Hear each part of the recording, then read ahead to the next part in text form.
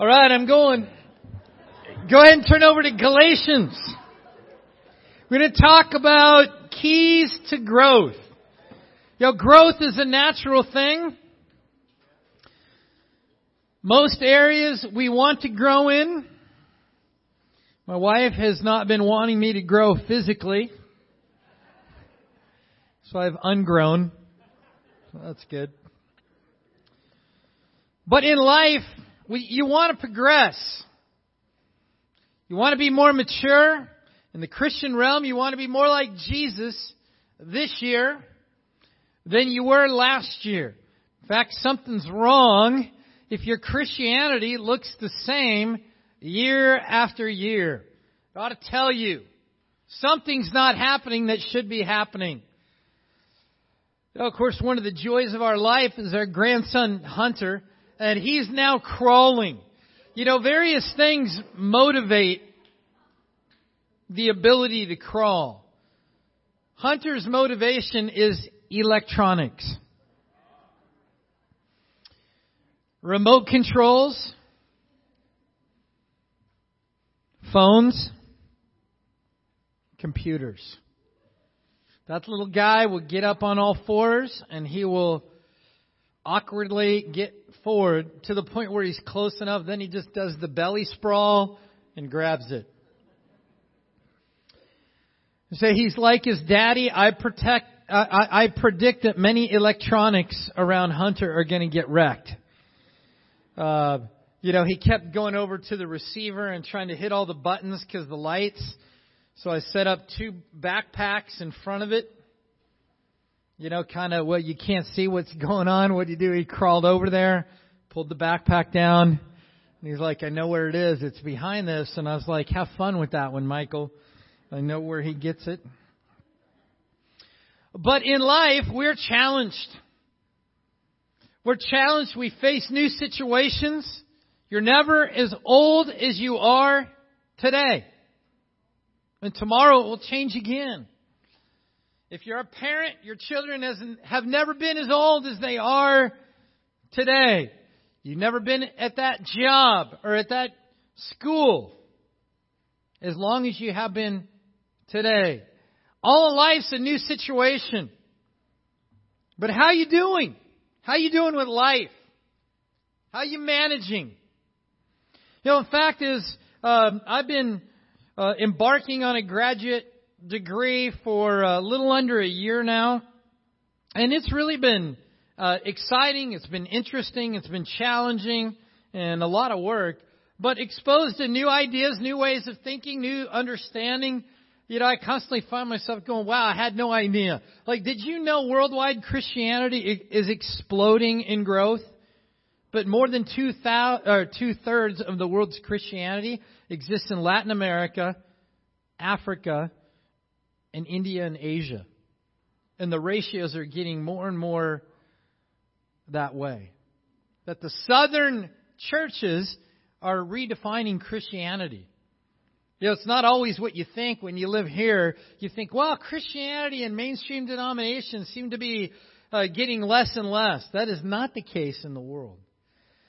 Well, in one of our projects, we were looking at the book of Galatians, trying to understand, okay, what is this book about? For, the longest time you look at it as, well, it's talking about how to become a Christian and whether or not you're going to live according to the law or whether or not you're going to live according to faith.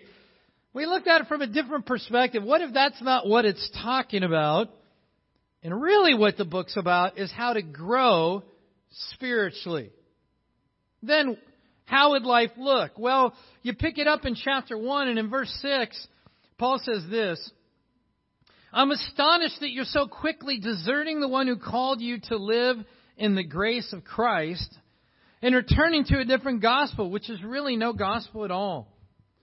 Evidently, some people are throwing you into confusion and are trying to pervert the gospel of Christ.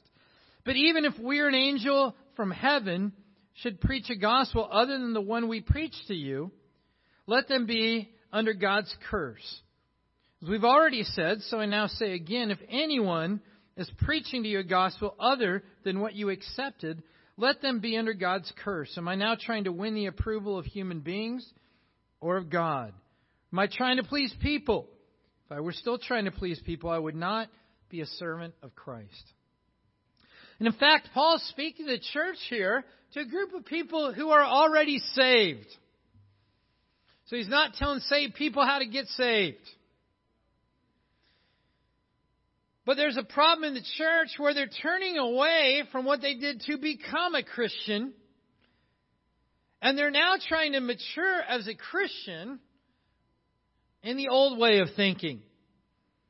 You say, well, what is it? Well, they came out of a Jewish background where it was very much a mindset of rule following. It was kind of the external approach that if you can obey from the outside in, you're going to grow. But what was the problem? Well, that didn't work to become a Christian. Nobody's going to obey successfully enough to be redeemed of their own merit. It takes faith, right? And that was the process. But then once they made it in, they're trying to go back to old patterns of thinking. And you know what? I think what you're going to see in your own life is we tend to do that too. You know, we go through that transformation. We start going, oh, this is the life I want to live. And then as we get into our life routines and life starts to settle in, it's easy to go back to our bad habits. It's easy to go into our default mode.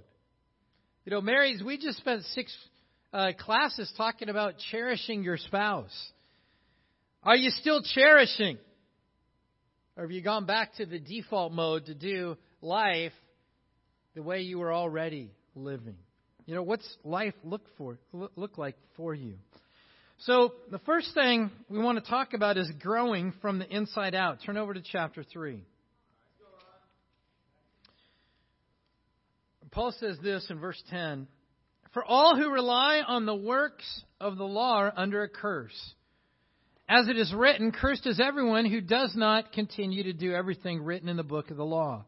Clearly, no one who relies on the law is justified before God, because the righteous will live by faith. So Paul's talking about the oppression and the curse that comes from trying to live a successful life according to the obedience to this external standard. And he says the righteous will live by faith. So here's a question for you. What's your daily life approach? What is your agenda? What's your to-do list look like? Is it faithful living? Or is it a checklist? Oh, I had my quiet time. Yeah, every once in a while as a minister, you tell people, hey, you need to walk with God daily, and you hear something. Oh, yeah, well, what if I don't? Am I still a Christian? What if I don't share my faith? Am I still a Christian? The very nature of asking that question reveals the checklist mentality that you have. You see, if you live by faith, you would never ask that question. Because a faithful liver wants to walk with God. A faithful liver wants to make a difference in somebody else's life. So do I have to? Do I have to come to family group? Do I have to come to midweek? You're in big trouble in your Christian life. Because your mentality is one of a checklist. You say, I'm going to live faithfully.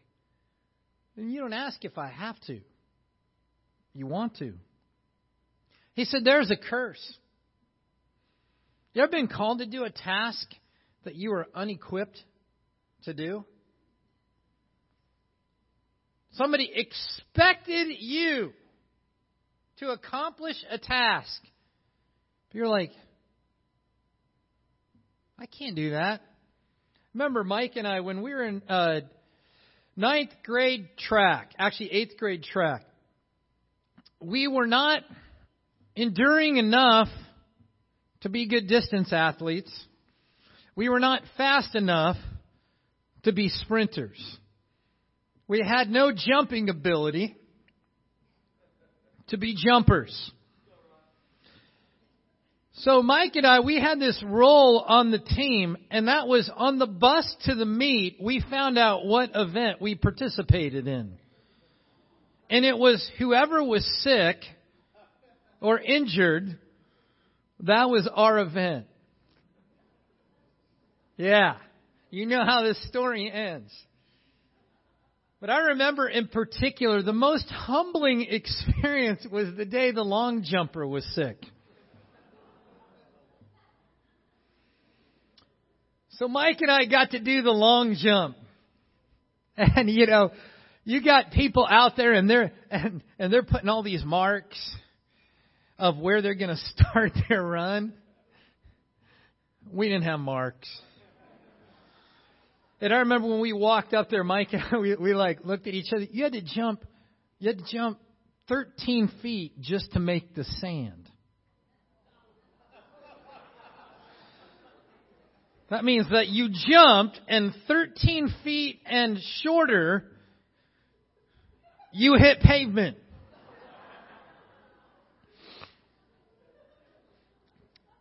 We weren't really worried about what place we were going to finish.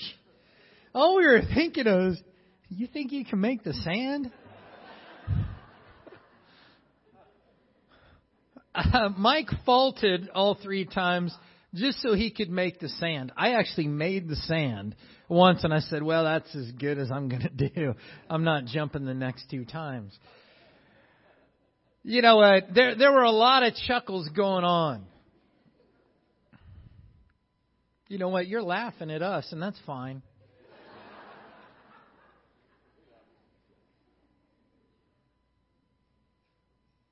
You ought to laugh at a Christian way of life that thinks you're going to be successful by obedience. It's just as funny to watch. It's humiliating. It's miserable. And I'll tell you this, failure is assured. Oh, Satan loves it. Some of our attempts at living that way, they're on his YouTube video posts. You know how you do something embarrassing and somebody videos it and then posts it? I think Satan's doing that with some of us. Because we actually believe we can make Christianity a checklist that we can successfully achieve and be great. It didn't work to become a Christian, and it's not going to work to grow as a Christian. Following rules will not make you more like Jesus. Forming faith on the inside will actually produce the right kind of living. And that's what Paul is talking about. You know, rule following is fakey. You can prep for a midterm exam and be really good at cranking out the problems that you think are going to be on the exam. And then you get the actual exam and do a bad job because you realize there's a component of information you did not get. You see, rule following is fakey because you think, oh, see, here's my proof of my maturity in Christ. I did this. But that's kind of like going through a series on cherishing your spouse, that your spouse says, I don't feel cherished. And you go, well, that's not true.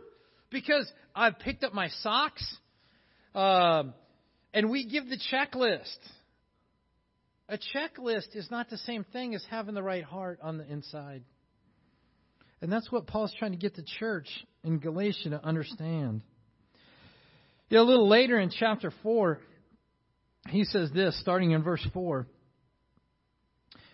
When the set time had fully come, God sent His Son, born of a woman, born under the law, to redeem those under the law, that we might receive adoption to sonship. Because you are His sons, God sent the Spirit of His Son into our hearts, the Spirit who calls out, Abba, Father.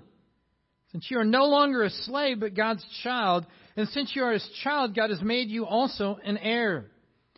Formerly, when you did not know God, you were slaves to those who by nature are not gods. But now that you know God, or rather are known by God, how is it that you're turning back to those weak and miserable forces? Do you wish to be enslaved by them all over again? You're observing special days and months and seasons and years. I fear for you that I've somehow wasted my efforts on you. Paul's frustrated because he taught the church to live by faith. And they're going back to old patterns, thinking that they're going to grow and mature as a Christian. And what's their problem here? They forgot that they were adopted as sons and daughters by God. And so you got this concept here. Are you trying to work to get promoted? Are you enjoying your status as a son or daughter? Can you imagine your child going, hey, I worked really hard on the exam. Now can I be your son? We're like, well, you're already my son. Hope you work hard, but you're my son whether you work hard or whether you don't work hard.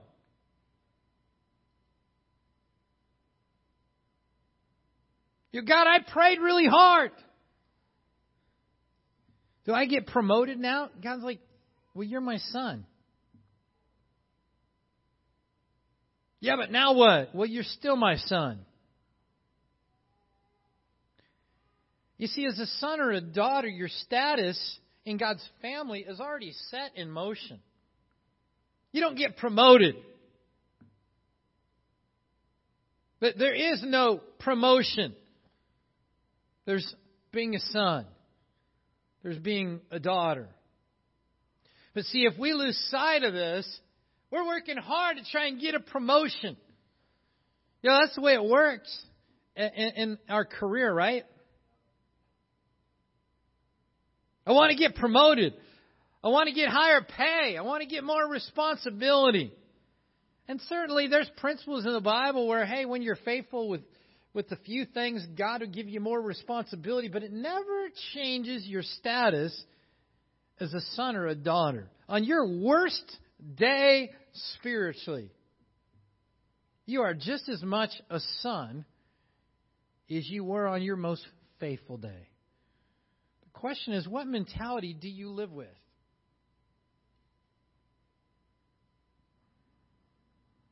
Paul said that's the key. You got that status of sonship. There's a strength, there's a security that comes from that. We're not trying to prove anything. We're simply acting out of love for our Father. There's a different heart behind that when we go that way. A little later in chapter 14, Paul talks and he says, those people, now those are the people that are trying to make you into rule followers. And guess who's the enforcement of the rule following? Well, it's those people. Okay? He says, those people are zealous to win you over, but for no good. What they want is to alienate you from us, that you may have zeal for them. It is fine to be zealous, provided the purpose is good, to be so always, not just when I am with you. My dear children, for whom I'm again in the pains of childbirth, until Christ is formed in you, how I wish I could be with you now and change my tone, because I'm perplexed about you. So you've got this concept here where you've got these, this Jewish influence of rule following coming in the church, and what it's created is a dynamic where they're trying to force a dependence on these teachers. And they're trying to say, hey, you need me in order to follow these rules. And Paul's saying, no, it doesn't work that way.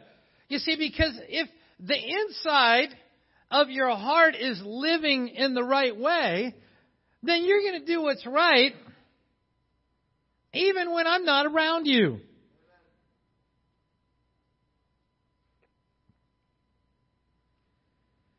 Say, what do you expect of yourself when no one else is around?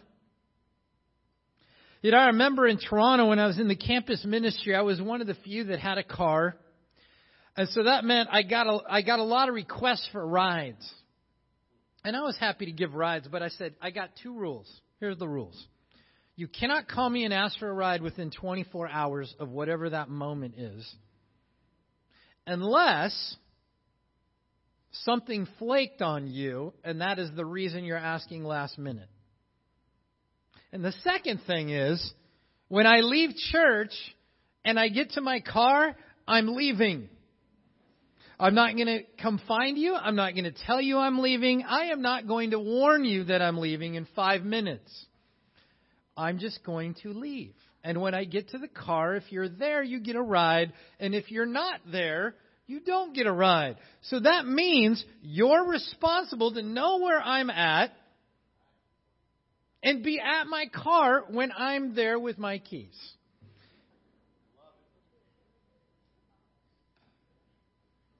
You know what I found? It's amazing how in advance people can prepare their schedule if that condition is there, and how amazing you don't have to remind them that you're leaving if they know that they got to be there. You can have your rules, but see, what was it? I was making them own how they lived. You go, yeah, but Ron, that was your rules. Well, you know what? The point is, I could have been the one to say, hey, we're going to go. We got to go. Come on. It's time to go. I'm leaving. Hey, stop talking. It's time to go. Parents, it sound like anything?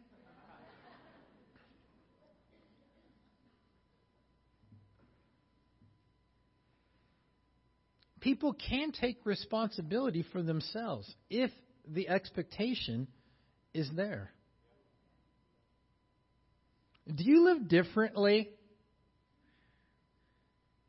when no one's around?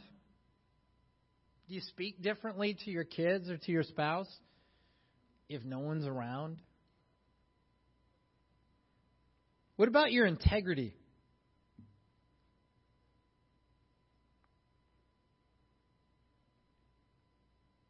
If no one's around? Our Christianity is not shown by what we do when others are right there with us, observing and holding us accountable. Our Christianity is really much more revealed in absence of those things. One of the things that makes me so proud is Aaron and Lashana. I've done a little bit of traveling this fall, a couple trips to Dallas and one to Panama. And you know what? It's been unanimous what I heard. I come back, Ron, the church is cranking. Aaron and Lashana, they're doing an amazing job. The church doesn't miss a beat.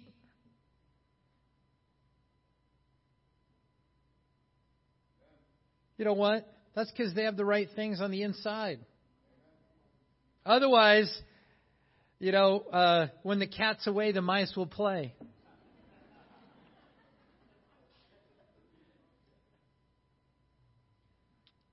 How do you live? Paul's telling the Galatians, listen, maturity is what happens when the inside is in the right place. And he moves on in chapter 5. Let's go to point number 2. You are free to choose. That's part of getting the inside in the right place.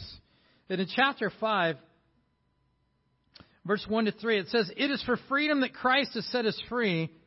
Stand firm then, and do not let yourselves be burdened again by a yoke of slavery. Mark my words. I, Paul, tell you that if you let yourselves be circumcised, Christ will be of no value to you at all. Again, I declare to you, or to every man who lets himself be circumcised, he's required to obey the whole law. And so, Paul used this concept of a yoke. Now, we got a couple oxen right here, and you see the yoke across. Now, what's the theory of the yoke? Well, it bonds two together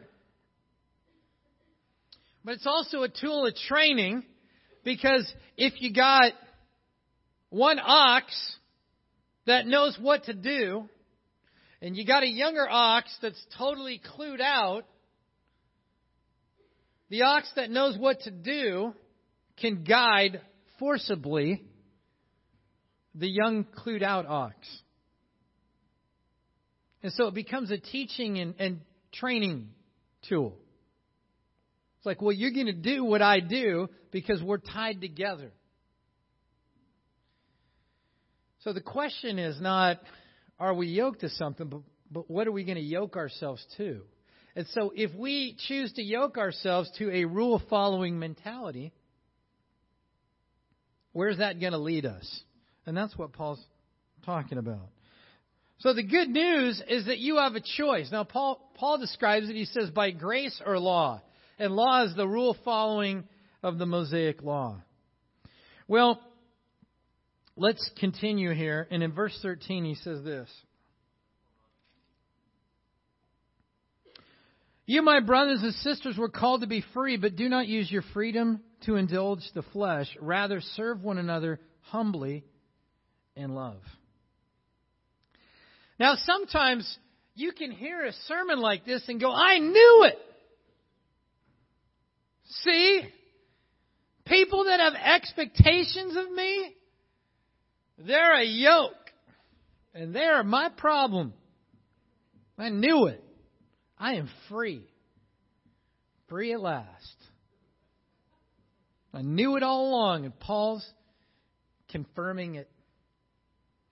I can do whatever I want. You can't expect me to do anything. That's wrong. No, that is not what he's saying. In fact, he says something pretty hard line right here. When he says, you're called to be free, but do not use your freedom to indulge the flesh. Rather, serve one another in love. Actually, a number of times in the New Testament, that word serve is used. The Greek word doulos actually means something very different. It means to be a slave. And so when he says serve one another in love, in the Greek it means be a slave to one another. You say, well, why is that distinction important? Well, if you're a servant, you get to pick and choose your times of serving. You can pick and choose the areas of serving. But if you're a slave, you don't get that freedom. You go, wait, I thought I was free in Christ, and now you're talking about being a slave to one another. Yeah, you are free to choose to be a slave to one another. That's Paul's point. Oh, not an external yoke, but an internal choice. You think about how this changes the way we live if we live with this mentality. We no longer can compartmentalize our Christianity. We can no longer look at our week and go, well, I want to be able to serve at this moment and at this time and here. No, it becomes a way of life. It's all day, every day. There's no days off. It is a consistent lifestyle that we've chosen. Paul says that is the expectation to one another. Say, what does the fellowship look like? Yo, church, I got to be honest. Punctuality is terrible.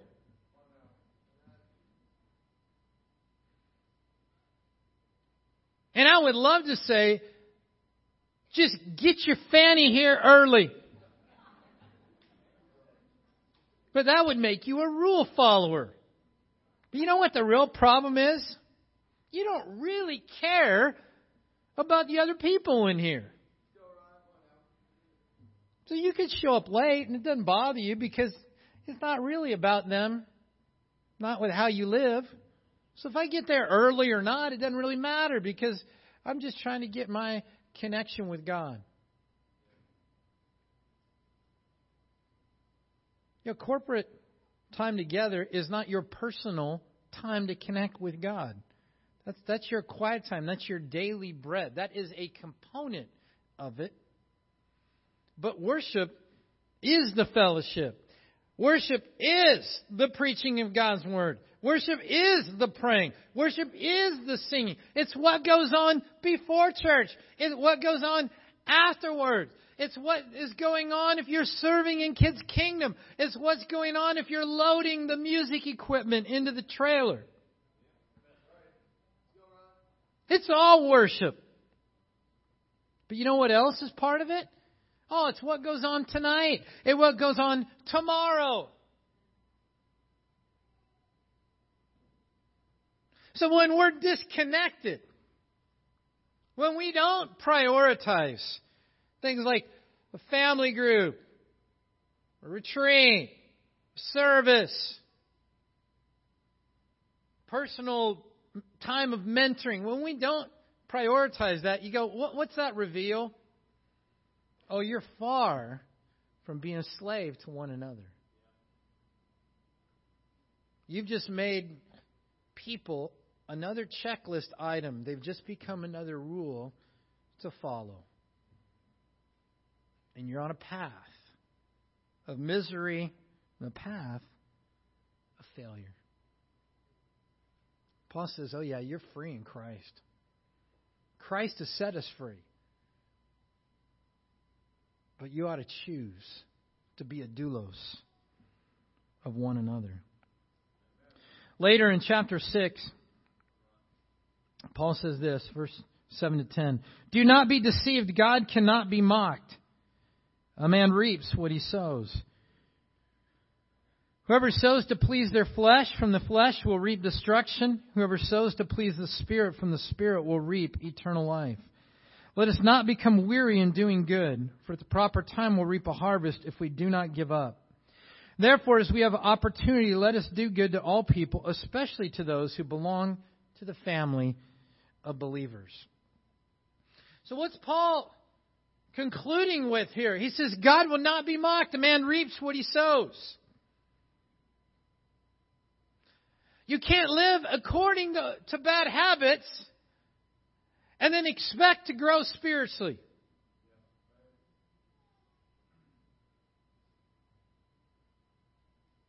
You can't study math and hope that that's going to help you on your chemistry exam. He says, God will not be mocked. A man reaps what he sows. This affects our relationships. You say, well, I don't feel connected to anybody. You know what? Normally what's implicit in that is everybody else is a problem in my life.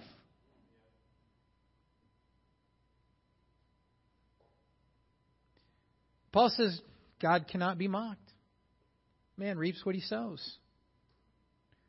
He said, your relational connection is a result of what you've sown.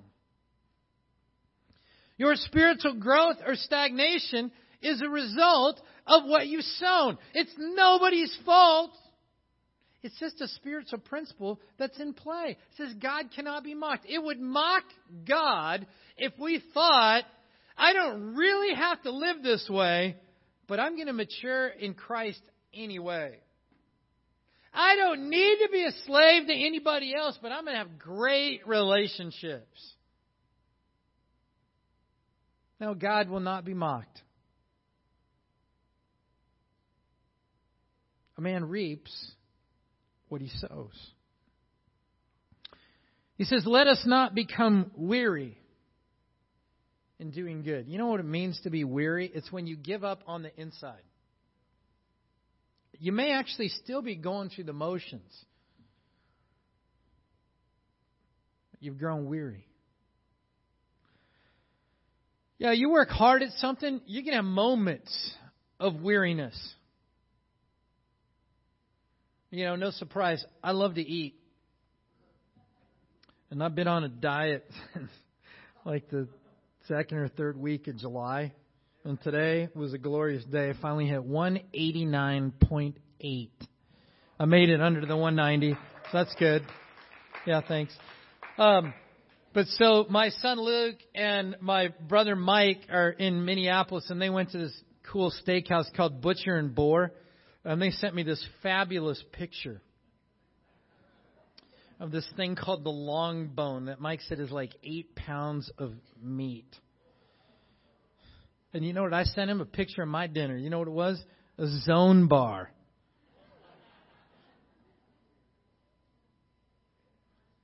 You know what? I have hated every day of my diet. I found one Zone Perfect bar that I love. I'll bet I've eaten 100 of them. It's the cookies and cream bar. For the life of me, I cannot figure out how I lose weight eating those things. Because it's kind of like cookies and cream, ice cream and cream cheese frosting got together, had a little culinary baby, and they put it in this bar. And you put it in the fridge so it's chilled, and then you take it out and it's kind of chewy. And I'm like, this is like dessert, and somehow it's healthy. I don't know, it's been working. But you know, I've had a number of conversations with my wife over this because she's the one that really wanted me to do this diet. And she keeps wanting me to, like, own this thing. And she'll be like, well, I want you to do this for yourself. I'm like, honey, don't fool yourself. I felt fine about myself when I weighed 213.8. And she goes, yeah, but don't you feel healthier? I'm like, not particularly.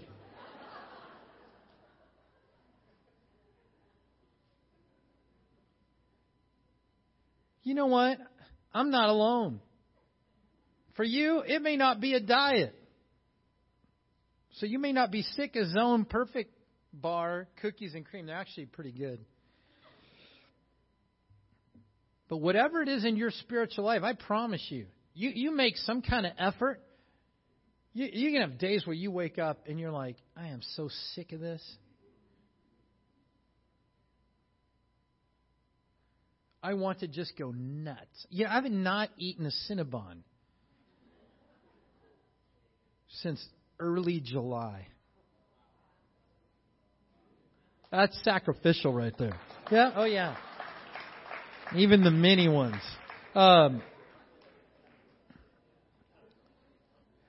Say, I don't know what it is for you. I don't know what hardships you're facing relationally. I don't know what ways you've decided, I don't want to serve anymore. I don't want to try and help anymore. I don't want to try and repent anymore. Paul says, do not grow weary.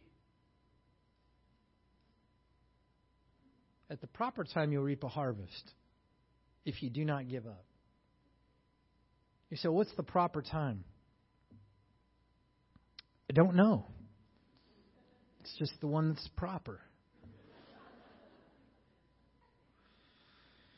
The proper time is never soon enough. It's never our time, but God knows. And then he says something here. He says, as we have opportunity. But there's more than just, well, if you get lucky and a really great opportunity lands in your lap. No, it's stronger than that. It's make opportunities.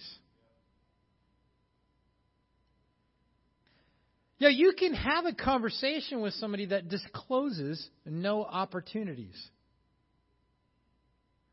So what's it look like? Oh, how's everything going? Well, it's been kind of rough. Oh, right, that's really bad. I'll pray for you. Yeah, you connected. You didn't make any opportunities. Let me tell you what make an opportunity looks like. How can I help you? What do you need me to do for you?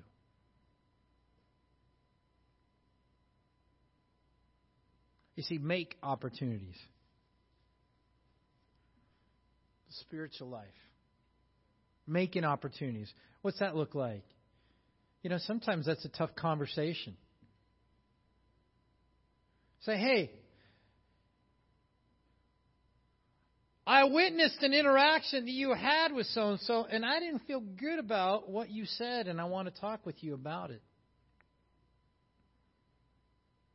Or I heard about this behavior. I'd like to talk about it.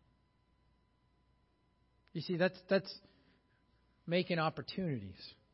You go, well, those are uncomfortable talks. Yeah. But it says, do good to all men, especially those who belong to the family of believers. Paul says there ought to be a priority of relationship in this group. He said, this is the family.